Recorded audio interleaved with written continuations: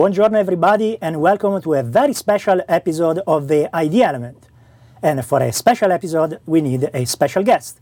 And in fact we are here with Stuart Kwan, Group Program Manager in the Identity and Security Division.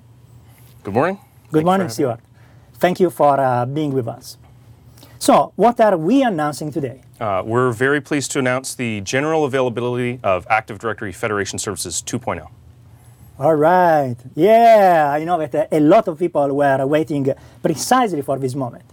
So, how much is this thing going to cost?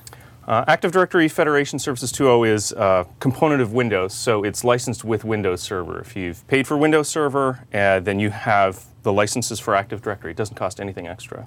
Fantastic. So, if you have Windows, basically, you can have it for free. Yes. Fantastic. And so requirements, what do I need for running it? ADFS itself runs on Windows Server 2008 or Windows Server 2008 R2. It will run on the standard edition or higher of Windows Server.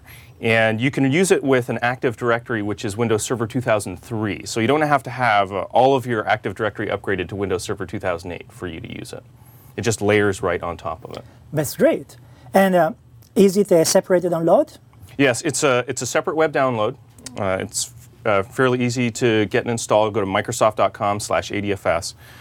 And another thing to note is that you don't need to make any schema extensions or anything like that. You can put it in place within an existing Active Directory and get going very quickly. Fantastic.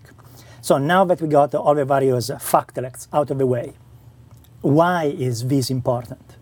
Well, when we set out to build Active Directory Federation Services and the Windows Identity Foundation, we were trying to make it easier to build secure applications, identity-aware applications, by extending the .NET framework with Windows Identity Foundation, by extending Active Directory with ADFS into these new scenarios. Mainly, it was about helping people build applications that could work between companies a lot more efficiently, make it easier to build the application, easier to deploy it, easier to manage the application. There's a couple of out-of-the-box examples of that. We work with SharePoint 2007 across companies. We work with SharePoint 2010 across companies. Another really important scenario that ADFS is going to be involved in is if you're building cloud applications or using cloud services. You want to secure your access to those cloud services. ADFS is going to play an important role helping you project your Active Directory into the cloud. Of course, the whole thing is based on this strata that we call the claims-based identity architecture. And it's about getting user information and sending it with the user when they're going to an application at another company or in the cloud. ADFS can extract that user information from AD, unsurprisingly, from Active Directory lightweight directory services. We can extract user information from SQL databases out of the box. We also have extensibility points so that if you want to get user data from other places, custom stores or other things, then you can build plugins to Active Directory to do that, to Active Directory Federation Services to do that.